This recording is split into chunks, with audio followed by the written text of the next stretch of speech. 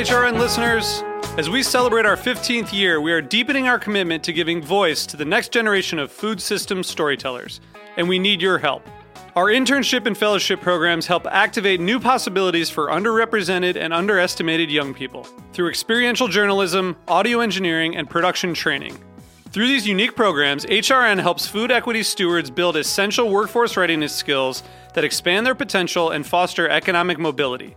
Please consider supporting these critical programs.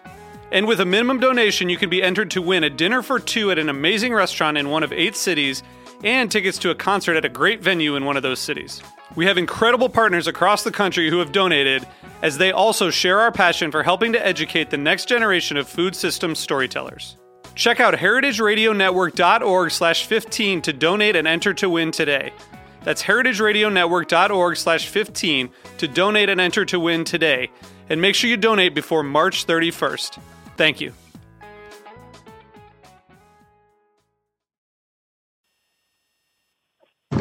I'm HRN's Communications Director, Kat Johnson, with a preview of this week's episode of Meat and Three.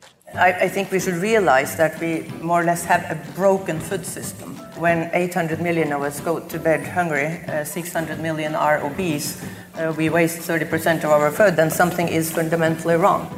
We'll introduce you to one food waste solution happening in Asia.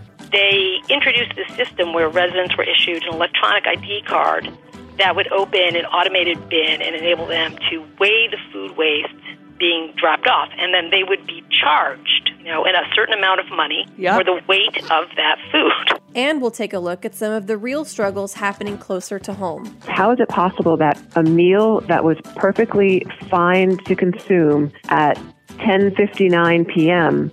then becomes waste at 11 p.m. So tune in to this week's Meat and Three on Heritage Radio Network, available wherever you listen to podcasts. This episode of A Taste of the Past is brought to you by Bob's Red Mill, encouraging you to eat healthfully and nutritionally. Visit bobsredmill.com to learn more about their products. And use the code TASTE25 for 25% off your order.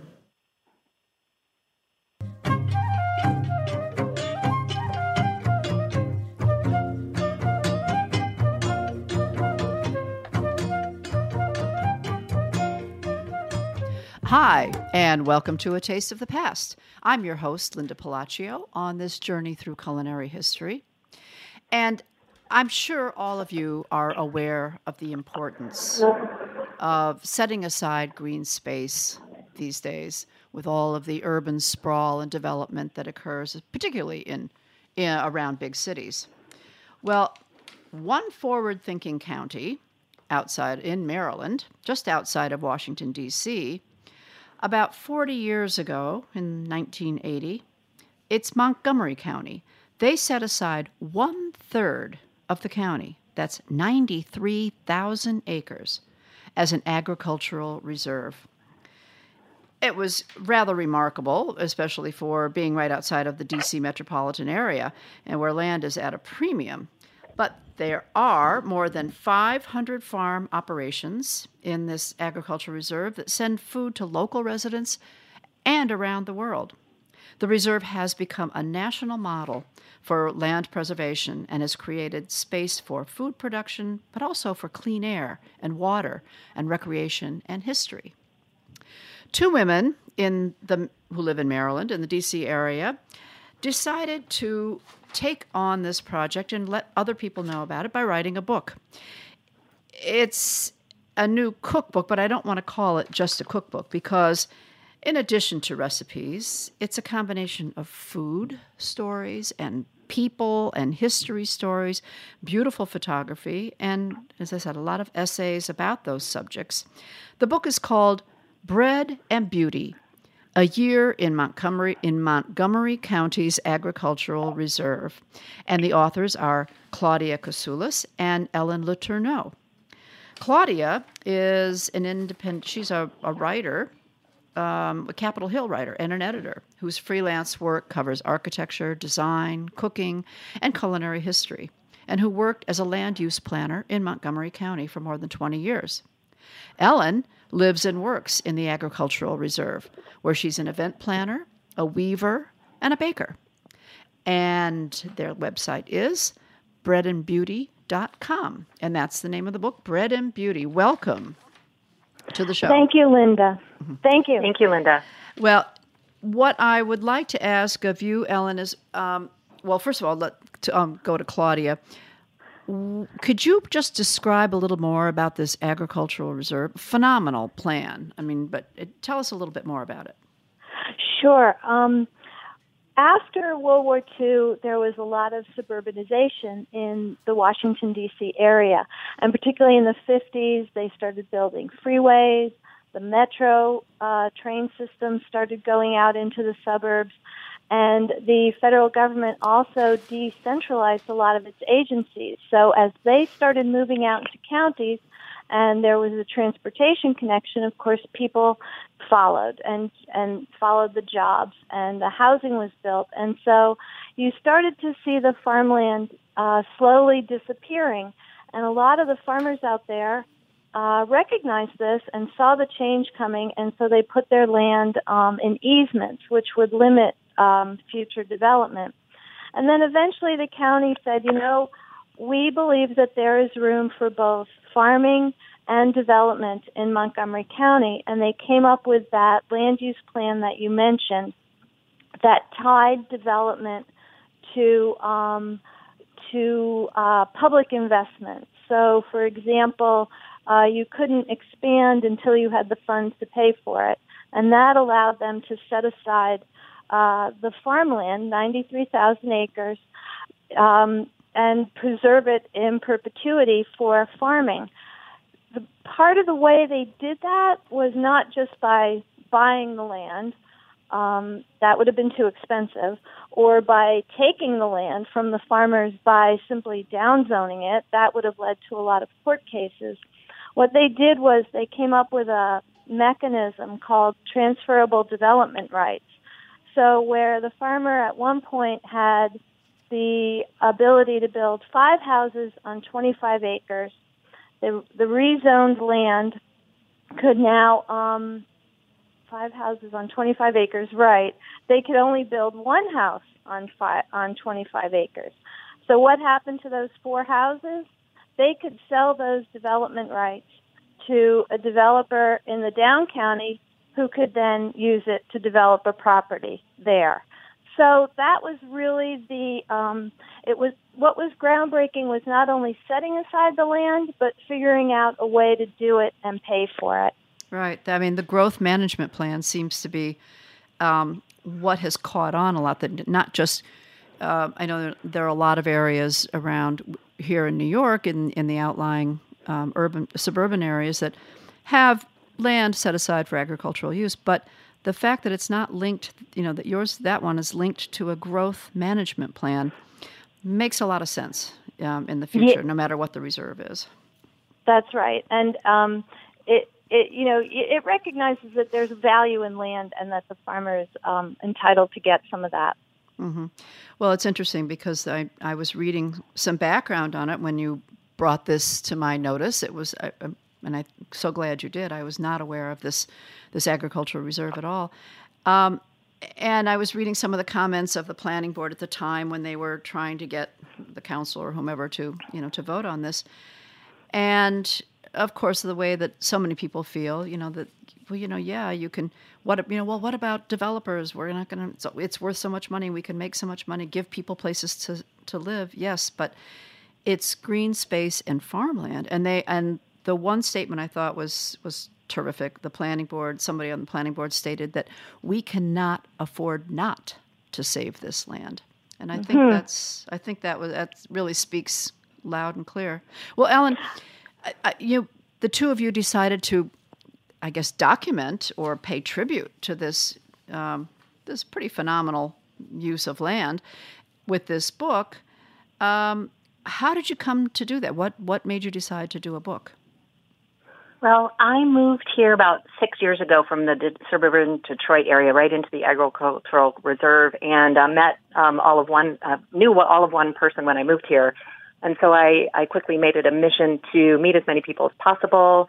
And in so doing, I was all over the county talking to people about the issues in the county and found that there were so many people in the county that didn't know about this precious resource right in their backyard, just minutes from the White House. And I found that really astonishing. I think maybe because I was an outsider from another area, I could see how remarkable it was. I had maybe a different viewpoint than someone who, lives and works here and has been born and raised here. So then I started to work for some advocacy groups about that were concerned with preserving and promoting the reserve. And as a result, they had Montgomery Countryside Alliance, one of those advocacy groups, had made a documentary film called Growing Legacy, and it was shown at the D.C. Environmental Film Festival about 3.5 years ago. And as a result of that, I was introduced to Claudia. We're always looking for ways to reach out to the wider region to tell them about, this extraordinary place. And in hopes that then they will choose to get involved, be stewards, or at least be aware of its existence, because once it's gone, it's gone. As we're talking, if you don't protect it now, you can't change your mind later after it's been developed and turn it back into farmland. So then Claudia and I just met and thought, well, let's just do this. It became a wonderful collaboration because I was sort of the connective tissue with the people up here, and she has all the planning background and the culinary history background and the recipe development background. So it just seemed just such an ideal marriage and passions. And so that's what got us started. Yeah. Well, as we record this show today, it's October 25th, and it is the official release day of the book, correct? Yes. Tell me, so it's a self-published book. Where can listeners find information about the book and gain access to the book? Sure. They can go to our website, Bread and Beauty. It's .org.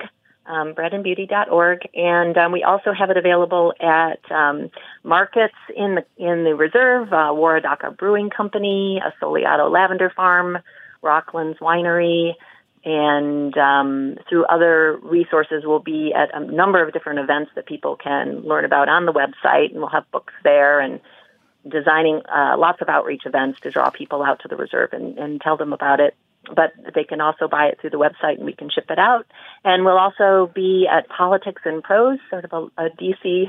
landmark, and doing a book signing in November, so the books will be available there. And we continue to approach independent bookstores about carrying the book. And lots of people are interested. That's terrific. We hope it gains a lot of traction and becomes more widely available.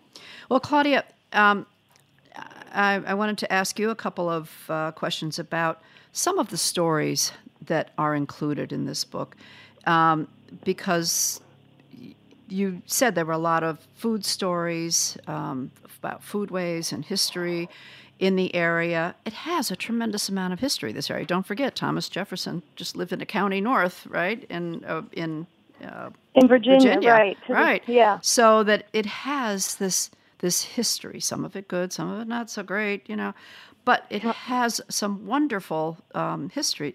Tell us what some of the, basis for the food stories that you have in the book are. Sure. I often think that sometimes, being next to Washington, D.C., where history is of international import, sometimes the local history gets overlooked. And having this much land not only provides all the food and recreation, but it also preserves historic sites. And what goes along with those sites are foodways stories. And the interesting thing, I think, for us was how some of those stories echoed through time. So, for instance, the first white European settlers in Maryland grew tobacco. It was a cash crop, and enslaved workers did all the labor, and they could live in a state lifestyle, and it was wonderful until the market crashed and the soil was depleted from growing so much tobacco. And so for a time, Montgomery County was abandoned. You read accounts of fences falling down and barns abandoned and sons moving to Ohio and Kentucky in search of better land. Well, the Quakers came in and settled and started working on the soil. They used newly available Peruvian guano, and they rotated crops, and they brought fertility back to Montgomery County, and it became quite a prosperous farm community. And, that's the same kind of thing that we see in our farmers today. They're always concerned about their soil. What do they have? What do they need to do to it? How can they build up the microorganisms that will make it a fertile place for plants and animals? Mm-hmm. And I really enjoyed learning about that Quaker community because they were a very inventive group of people.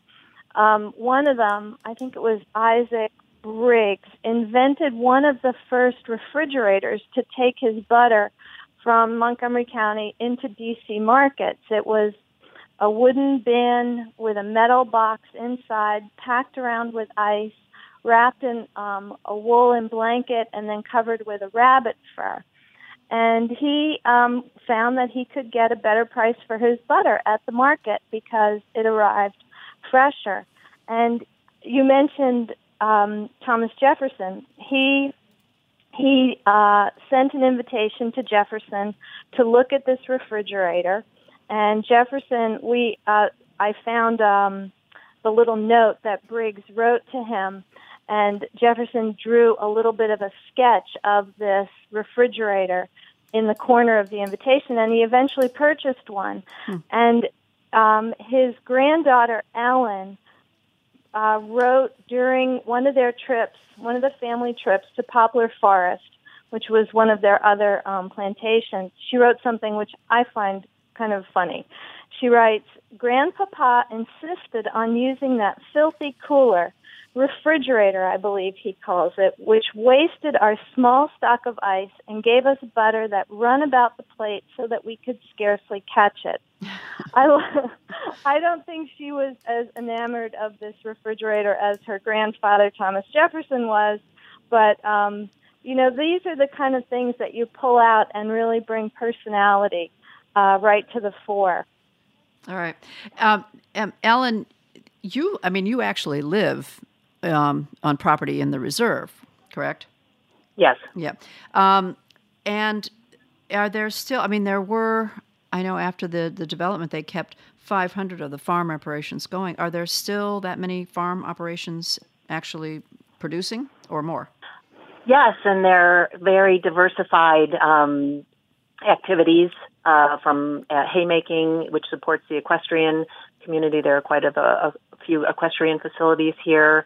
There are table crop farmers, commodity farmers, people raising animals for food and fiber, and more. Yes. Huh. Interesting. Well, I did find a couple little factoids on the agricultural reserve, and one of the facts was that Montgomery County has the most acres planted in berries and pumpkins in the entire state. So I thought that was pretty good. And the some of the foodways that you have preserved through stories, Claudia, you talk about. I know Elizabeth Ellicott Lee's Domestic Cookery, which William Moyes Weaver kind of rewrote for us in a facsimile version. What are some of these? There were so many different peoples. You mentioned the Quakers, but we know that there were the Pennsylvania Dutch or Germans or a lot of multi-ethnic foodways, both past and I would assume probably present. Right? Yeah, that's right. William Moyes Weaver, as you mentioned, he points out, that he traces all the different communities there and connects them to Elizabeth Ellicott Lee's recipes. So, for example, the Germans contributed the fruit butters, the English contributed pies. From Native Americans, she picked up recipes for green corn and succotash. Africans brought okra to the table. And, of course, the Quakers were teetotalers, so her book includes a lot of sweets and cakes and puddings and ice creams. And just as with the soil, there's a parallel to today. Montgomery County and the Washington region is very diverse, and that is reflected in the farms. Tanya Spandla is a Zimbabwean woman who farms out there, and she grows horned melons and pumpkin leaves for her community, and she, through word of mouth, they find her and, buy her produce. There's also a Buddhist temple out there, and visitors often enjoy the farms and the land around the temple. And one of them at a farm found peppers and made this dish called, in Bhutanese, is called emadatse. It's a kind of a stew of peppers and cheese, like a peppery fondue. Originally, it's made with super hot peppers. Ours is much milder, but it's a delicious recipe. And so that's what we tried to do, pull some of the historic recipes forward. For example, we have a bean soup, which was a standard dish on the canal boats. But we also tried to reflect some of the diversity in the community here. We have dishes like the curry and a Persian herb omelet, so that people can see that this area serves everyone by providing food, and that eating local can also be eating international. No, that's incredibly important, I think, for us to recognize all these different contributions to all the different foodways that contributed to the making of this incredible reserve. And I would like to talk more about the people on the reserve and the recipes. When we come back, we have to take a short break. So stay with us, and we'll have more.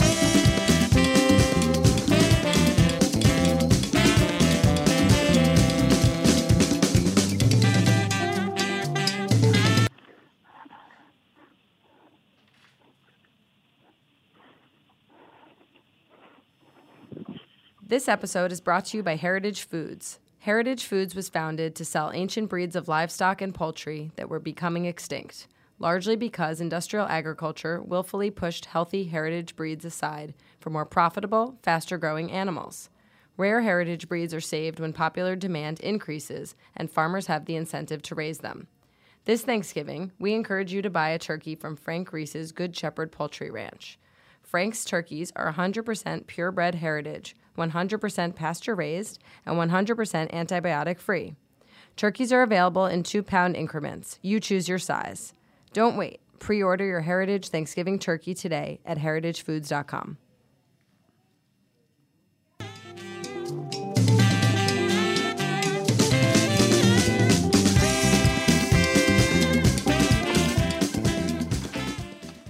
Hi, we're back, and I'm speaking with Claudia Casoulis and Ellen Letourneau.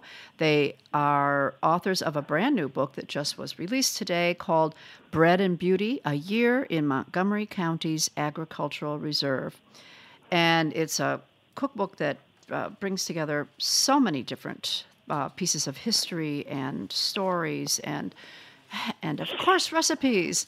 Ellen, I wanted to ask you, I'm sure, and I don't know if you're that aware of it, but through the book, I'm sure you have done some research, but some of the farmers, I would imagine, have been in the area for generations, correct? Indeed, yeah. And yes, they have. And are there some of these older established farms where you've gone to maybe collect some of their stories and their recipes? Yes, there are. We feature a number of them. What comes immediately to mind is Gene Kingsbury and his orchard that's not too far from where I am in the reserve, and it's a 6th generation farm story. So they've had that land for 6 generations, and often say that they wouldn't be farming there if it wasn't for the establishment of the reserve. And they grow apricots, sweet cherries, apples, pears. I know I'm forgetting some things. They have quite a few trees and a large variety, and and an audience. And probably berries and pumpkins too. Yes, there's always a pumpkin patch right around the corner, and yes, and berries to be had. Interesting. Ellen, Claudia, I wanted to ask you. You touched on the Zimbabwean woman's pepper and cheese stew. There are certainly a lot of contributions into the foodways. The African American, through slavery, a lot of contributions through the slaves that were living in the area generations ago. any of this enter into the foodways that are mentioned in the book? We do have a recipe for some fried chicken, but that actually, I think what was remarkable to me was how similar African American and white farmers handled their produce. They were all growing seasonally. They would sell their market crops and then glean the fields for the community, and then do this thing to store the vegetables over the winter. They would dig a big hole, layer it with straw and layers of vegetables, and straw, layers of vegetables, and then cover the whole thing with dirt, dig a door in it, and then on through the winter, pull on that all winter to survive the fallow period. And it was that technique is described on both white and black farms. So there were a lot of similarities, but in the way that they treated the land. Right. Well, I'm sure that, farming techniques, so much have passed by over the years that many of the practices are very common, right? Right. And Ellen, I wanted to ask you about the. You're a baker. Are you a commercial baker, or is this just something you do on your own time? Yeah, it's just a home hobby. Just a home hobby. Yes, okay. I do sell. There's a cottage food program in the county, and I do sell at a weekly farmers market from spring to fall, my sourdough.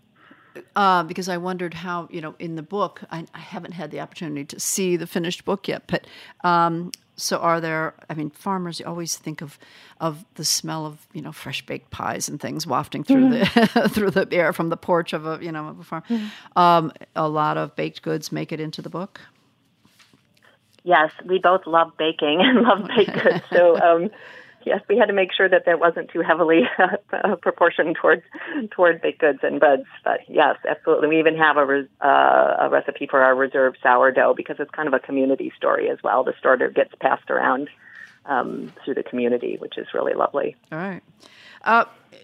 Claudia, you had mentioned, I think when we spoke earlier, something about the the canal, the C&O Canal, the Chesapeake and Ohio Canal, that was built, around the 1830s, right, in the early 1800s. What That's part right. that played in this reserve? That's right there in Montgomery County, more or less, right? That's right. It runs from Georgetown to Ohio, and it's about 200 miles long. And that was a preservation effort that actually kind of paralleled the reserve, and just the way the canal itself parallels the reserve and the river. For many years, it was a real economic engine for the area, bringing farm goods down into the city to Georgetown and the port of Alexandria and beyond. But they always had to compete with the B&O Railroad, and really never could. And, in the 1920s, I think a flood finally knocked it out as a commercial enterprise. In the 30s, the property was transferred to the federal government. Someone proposed building a highway along it, and Justice William O. Douglas took a Washington Post reporter with him on a hike. They walked the length of the canal, and of course the Post reporter wrote about the nature and the beautiful sights and the wonderful experience of it, and that prompted the Park Service and the federal government to say, okay, this is a national park now. So, we were very lucky to have that running alongside, and today it's a place for summer campers and hikers and rock climbers and kayakers and bicyclists, and again, that's part of having all that contiguous land. But while it was a commercial enterprise, you had both lock keepers and the canal boats, working the whole system, and they each had their own foodways. Like I mentioned, bean soup was just a standard on the boats, and so we included a recipe for that. But as the boats came down, they would buy pies and cakes from the lock keepers' wives, who were very entrepreneurial and, would bake to sell their baked goods. and they would also buy vegetables from the lock keepers' gardens. And so there was this main trade going on, but there were also these little side trades always happening as well. And so we have one of the features in the book is a winter picnic along the canal, and we include the bean soup in that meal because it just is so timely and right to that place. Right. Interesting. Well, you mentioned, Claudia, about campers and bicyclists and things. And Ellen, that was something I wanted to talk to you about. I would imagine, since the area has become kind of well known, and at this point, certainly for the local communities, there must be a lot of tourism. Do you have events in like tours? Can people go and take a tour of the area? Oh, absolutely, and that's being developed more and more as farmers look to diversify the types of activities that they can have on their farms, and that agritourism is becoming more and more popular. So there are bike tours organized by different organizations. There are nature walks.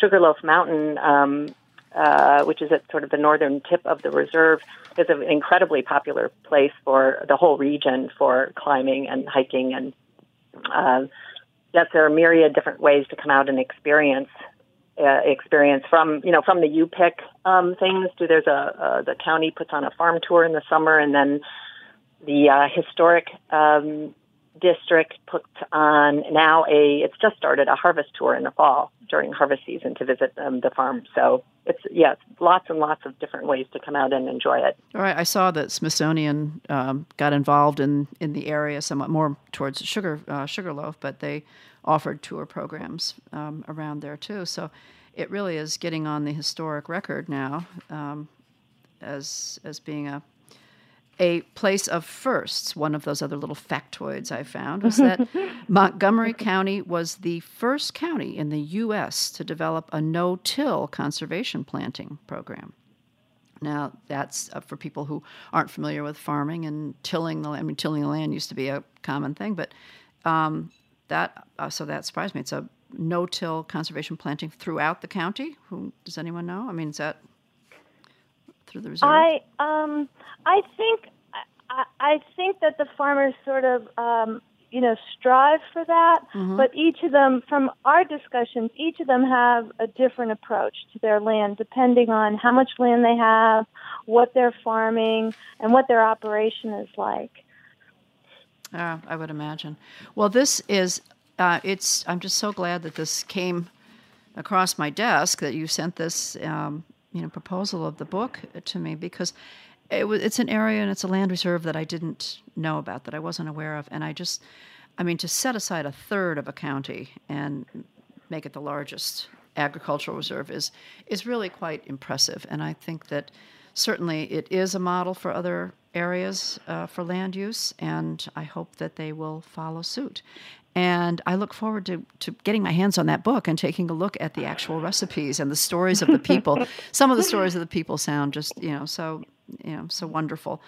And again, the name of the book is Bread and Beauty, A Year in Montgomery. I just can't say it. Okay, I'm going to do that over again. Bread and Beauty, A Year in Montgomery County's Agricultural Reserve. And my guests today are the authors Claudia Kasoulis and Ellen Letourneau. Thank you both very much for joining me.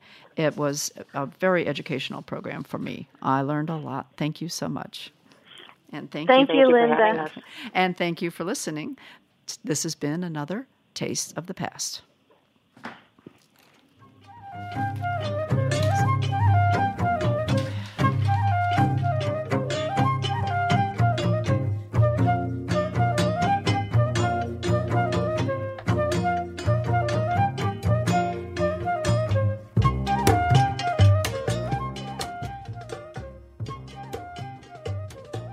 Thanks for listening to Heritage Radio Network, food radio supported by you.